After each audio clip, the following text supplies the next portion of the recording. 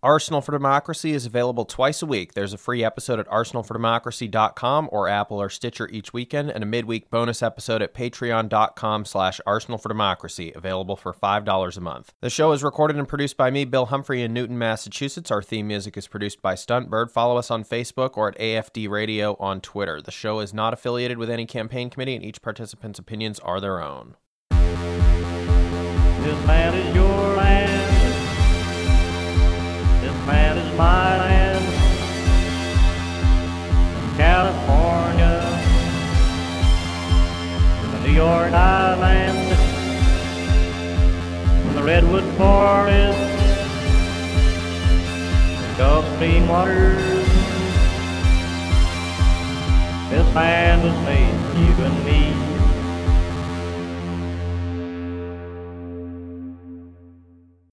You're listening to Arsenal for Democracy, episode 361, recorded on Tuesday, March 23rd, 2021. I'm your host, Bill Humphrey. Joining me on the line, as always, from Idaho is Rachel. Hello, Rachel. Hi, Bill. This week on the bonus episode, we're talking about another unsuccessful early 20th century U.S. labor action, including a failed general strike call. It's the 1923 San Pedro Maritime strike at the Port of Los Angeles in California. Now, you may recall that we talked several weeks ago in January of 2021 on episode 344 about the 1934 West Coast waterfront strike just over a decade later, and that was a huge strike along the entire coast of the U.S. West Coast of California and was very successful and led to the future dominance of the Longshoremen's Union that we also talked about on various other episodes. However, this is sort of a precursor to that, and it's important to understand that. So let's go back to 1923. The IWW, the Industrial Workers of the World, led this strike or walkout, which occurred not long after the first Red Scare, and the anti-syndicalist, anti-socialist legislation we discussed on our summer 2019 IWW mega episode, one of which was the California criminal syndicalism law. Typically, according to the 1935 analysis Criminal Syndicalism Legislation in the United States by Eldridge Dowell, these laws, which had been passed in 15 states and 2 territories, often unchanged in each, ranged from restrictions on the use of public grounds for assembly, to restrictions on ballot eligibility, to bans on red flags, to literature distribution bans, to various laws against industrial sabotage intended to achieve industrial political objectives. Penalties nearly always included hefty fines and a decade of prison time. And I think it's worth noting here that at the time we're talking about, in 1923, there were still a bunch of people in prison, or had been recently in prison in some cases if they were already let out, who had been imprisoned under the sedition laws that we talked about on our episode about the American Protective League during World War I. There was a lot of key socialist leaders and IWW leaders who had been imprisoned. So there was a big situation involving political prisoners at the time, and these state laws kept that sort of momentum going after the federal actions stopped at the end of World War I. Incredibly, the California law was not actually formally repealed until 1991, but the U.S. Supreme Court had explicitly nullified it inside a 1969 ruling on a case in Ohio. That was Brandenburg v. Ohio. For reasons that will become ironic as we progress through this episode today, it should be noted that the Ohio ruling was actually upholding the right of a Klansman to engage in inflammatory hate speech and public demonstrations, for which he was being prosecuted by Ohio under the criminal syndicalism law on the books in that state. So let's get back to the 1923 strike in San Pedro now that we have the background on the criminal syndicalism law and the position of the IWW in the period after the first Red Scare had ended. The 1923 strike in San Pedro followed the brief, failed May 1916 port strike, which the LAPD suppressed by literally hiring out its police to work protection details for the port ownership scab workers. There was also another brief attempted strike in late 1919 when the Los Angeles Chamber of Commerce announced an agreement by all companies on the waterfront that they would be open shop, as in union membership would not be required anywhere. The IWW's national leadership decided to order all port worker members on the entire U.S. West Coast to relocate to Los Angeles to build up density to begin organizing serious opposition to the open shop policy and to try to strengthen their defenses against the criminal syndicalism law in California. The open shop policy basically pushed out the less radical labor organizations like the AFL leaving the IWW to pick up support from any workers still interested in fighting back against management. They organized them into the Marine Transport Workers Industrial Union Local 510. In early 1923, they staged some little wildcat strikes on or around individual ships to keep them from operating on time, and they had been staging small street protests in the face of police crackdowns since back in November of the previous year. So on April 25th, 1923, the IWW launched an attempted port-wide strike or walkout of their members and supporters in response to a state grand jury hearing on alleged violations of the Criminal Syndicalism Act. Their demands, bolstered by IWW members in other trades on the West Coast, as well as several thousand East Coast IWW port workers, was the immediate release of all political prisoners, state and federal, held under criminal syndicalism and sedition laws. Although only several thousand, or perhaps low tens of thousands of workers in the entire country walked out to join the strike. A contemporary New York Times article, we can always trust to be anti-labor, reported that 15,000 lumbermen in the Pacific Northwest, half affiliated to or half merely supporting the IWW, had walked out on April 25th as well. Other West Coast ports continued to operate without serious interruption, perhaps because the IWW had recalled their members to LA, and the Sailors Union of the Pacific refused to participate because they already had an ongoing labor action in progress, centered on a work slowdown, and they didn't want to throw out their strategy, which they felt was getting them results. Around 90 ships in Los Angeles were initially tied up by the strike action by possibly as many as 3,000 strikers, but the ships got underway gradually as the LAPD began arresting IWW organizers and members. Not much more materialized on May Day when the IWW called for a general strike of all workers in Los Angeles. The employers kept maneuvering whenever possible to try to cut side deals with various labor clusters in Los Angeles who were sympathetic to the IWW strike and were threatening to join them, which kept sympathy walkouts relatively minimal in size. By mid-May, the LAPD had arrested and was still holding around 600 strikers. On May 15th, Upton Sinclair, who had already run for Congress twice as a socialist and was eventually going to run for governor 3 times, was arrested for reading the First Amendment while leading a protest on Liberty Hill in Los Angeles. Allegedly, the arresting officer said, "We'll have none of that Constitution stuff." The LAPD continued mass arrests for a few more days until it became untenable. The arrest of Sinclair, nationally famous for his pivotal work on labor safety and food production in the 1906 novel The Jungle, was so shocking to the public that the LAPD was forced to release and withdraw charges against nearly all of the 600 IWW members or supporters they had arrested up to that point. There was no police action against Sinclair a week later when he returned to Liberty Hill to address a crowd of 5,000. And all of our sources will be up with the notes at patreon.com/Arsenal for Democracy when this bonus episode goes live. That particular one came from an article on a local website from the United Food and Commercial Workers. One of Sinclair's conditions to drop a civil lawsuit against the city for violating his rights was the resignation of the LAPD chief, which did happen, particularly because the chief had been quoted multiple times mentioning Sinclair by name in a way that made pretty clear Sinclair was being specifically targeted unfairly above and beyond anyone else. The experience spurred Sinclair to launch the ACLU of Southern California and eventually to begin his 3 attempts to win the governorship, including the 1934 race as the Democratic nominee, where he was defeated but won nearly 38%. And there are some photos of one of his rallies at Liberty Hill on an old IWW website, which we've linked to as well. Since 1998, there has been a 9-foot-tall stone monolith with commemorative bronze plaques on the site to mark the events. Also, as a sort of side tangent, in 1928, Sinclair wrote a Broadway play called The Singing Jailbirds, inspired in part by the mass jailing, including him, of the 1923 strikers and their supporters. Now, a little bit bizarre here, but this play from 1928, The Singing Jailbirds, was inexplicably revived as a musical in San Pedro in 2009 by a guy who thought that the original play had too much socialist propaganda in it. That's a direct quote. Socialist propaganda. Again, we're talking about one of the more famous members of the Socialist Party of America who wrote the original. And part of his revival and rehab of this play included literally writing new lyrics to use over traditional labor songs, again, because the traditional labor songs were also too socialist. And that's something that he chose to add in the first place, and also interspersing that with 1920s jazz music. And then to cap it off, the production drafted men from a nearby residential addiction recovery program to play the Longshoremen Singers. Just a very bizarre story all around that I read in an article in the Pasadena Star-News from 2009. And a quick observation from friend of the show and past guest John Levitt: this would be like adapting the Sinclair novel Oil to be about a curmudgeonly oil man who adopts a child and learns to love, instead of adapting it as There Will Be Blood.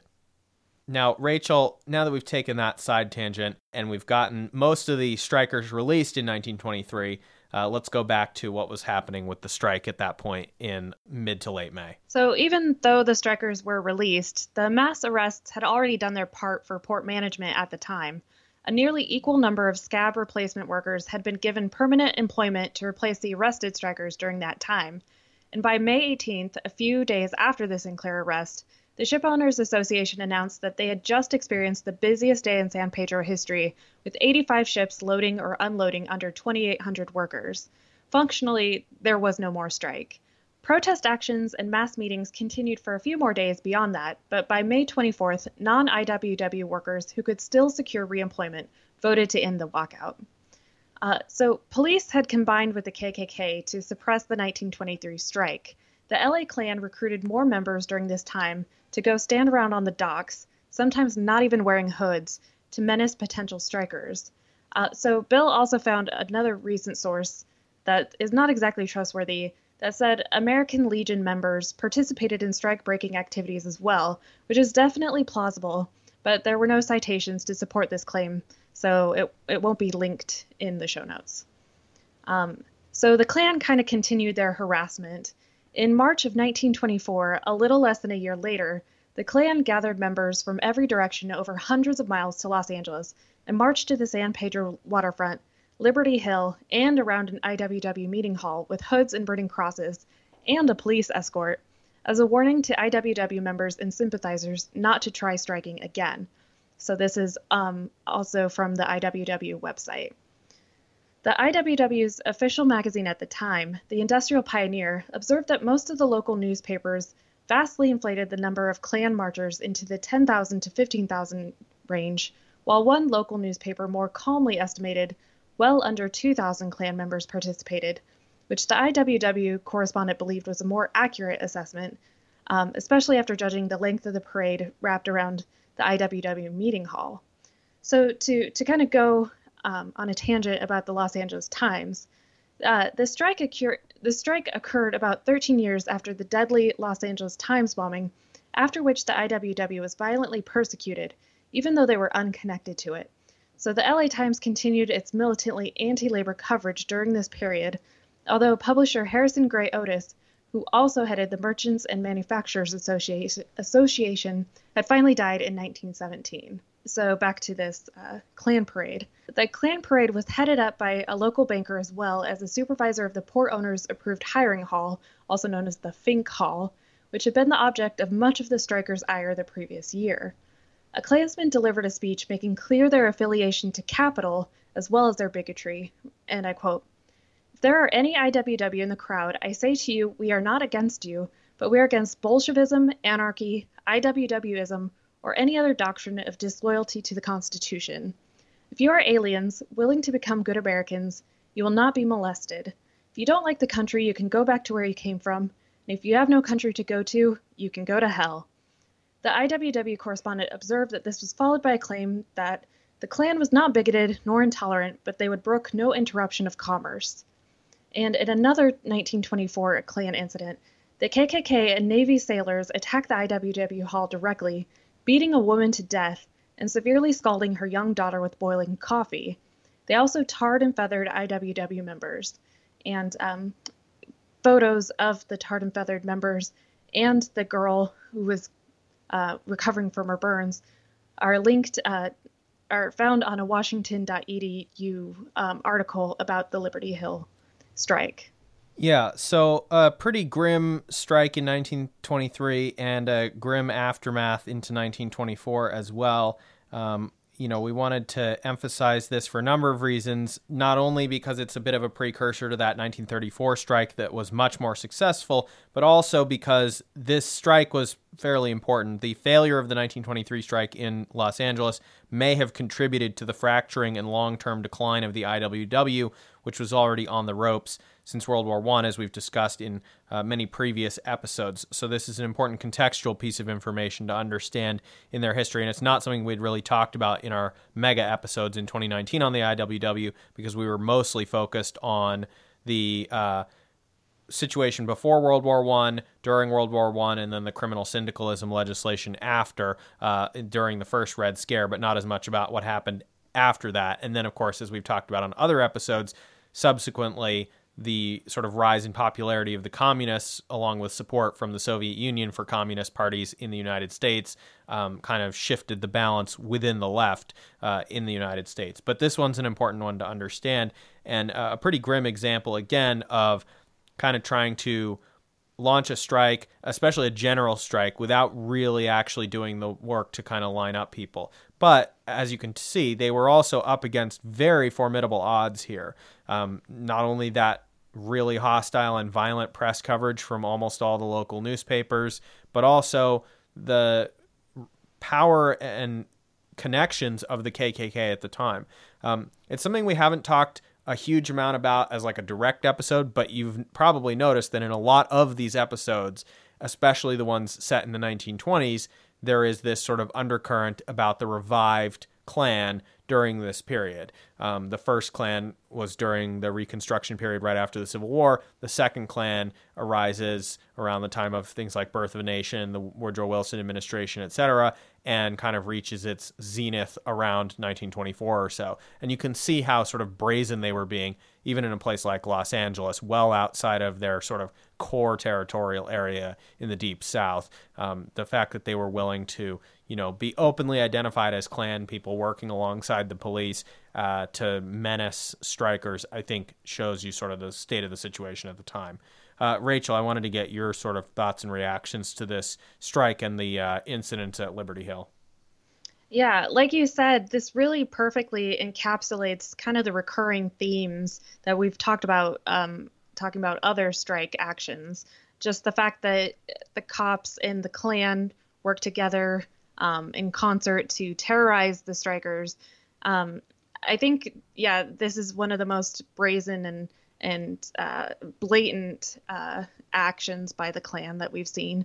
And also like the fact that the media was just so virulent against the strikers. It's pretty obvious that there was a lot going against the strikers at this time, and they just hadn't really built up the base of support that they needed that later showed up in the 1934 strike. So it was doomed to fail pretty much, but I think it did lay a lot of the groundwork for that 1934 strike. Something that was striking to me just looking at the photos is we don't really know what a tarring and feathering entailed. I think it's kind of become almost like a meme, like in cartoons and such. But I think it was really painful and it was really violent. And I think that's something that people today, because we're so far removed from it, don't really realize the extent and how bad it was. I was actually thinking the same thing, Rachel, when I was looking at the photos, basically that it's abstracted in a way. Like, I've seen photos of this before, and I was certainly familiar with what the concept was, but it is remarkable how much people are willing to throw that term around. There's a whole bunch of terms that have to do with horrible segregationist things and other violent racial crimes, basically, in the United States that people are starting to re-examine and think about, their usage of.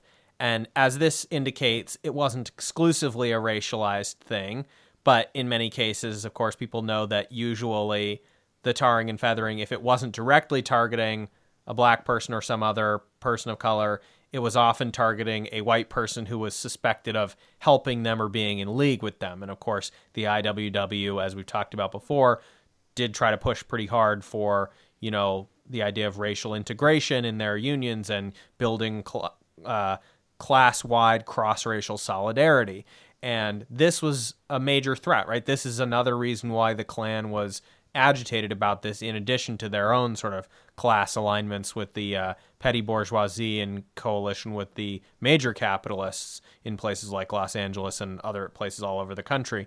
And this does go to show you, as Rachel said, that this was a very serious thing, and it is a little bit wild the way people will throw that around on the internet. Oh, I said such and such, and people got mad, and they were ready to tar and feather me. It's like, all right, well, that was a pretty serious thing, and it was being coupled with these other things we mentioned, like beating a woman to death, severely scalding a young girl who might have even been under the age of 10.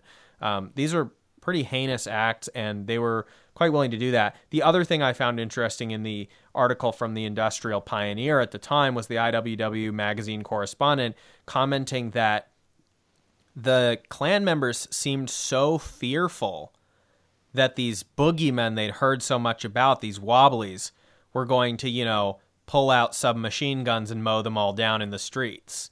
And they didn't get bold until they had fully surrounded the building, had police protection all over the place, and that nobody had tried to shoot them. Up until that point, apparently, according to the IWW correspondent anyway, they were not particularly bold, and they were all looking around like really, skittish, because they thought that they, these big bad longshoremen or whatever were going to come pouring out or lean out the window and start opening fire on them and stuff like that. And they really didn't get brave until nobody did anything, against them. And the writer felt that tactically that was the correct approach, that the IWW took the correct approach of continuing their meeting inside the meeting hall, not reacting to what was going on outside, because that, of course, is a significant point of debate, is how do you tactically respond to these things. And in this particular case, that was seen as the appropriate response. And it probably was. I mean, look, the strike the year before had not gone very well. They didn't have that many members and supporters necessarily who could back them up, and they certainly weren't going to get any protection from the police if things went sideways. So, they had to make a choice, and the choice they made there was to basically pretend it wasn't happening and just carry on with things. And the next day, they had a whole bunch of supporters showed up to the IWW hall to, help pitch in and stuff like that, because they felt that the, IWW had faced this down and, deserved their support and so forth. Any other closing thoughts, Rachel? Yeah, like you said, like any action on the IWW's part would have just been an escalation and probably would have led to great amounts of violence. So I think the IWW did do the right thing. And the article said that like their voices could be heard singing "Union Men Be Strong." So I think that's a good, like, rebellious counterpoint while not being violent or escalating the violence. Right. I guess there was some concern that people were going to try to argue with the Klan speech guys, disputing their points, and that didn't really happen, and it would have been completely pointless.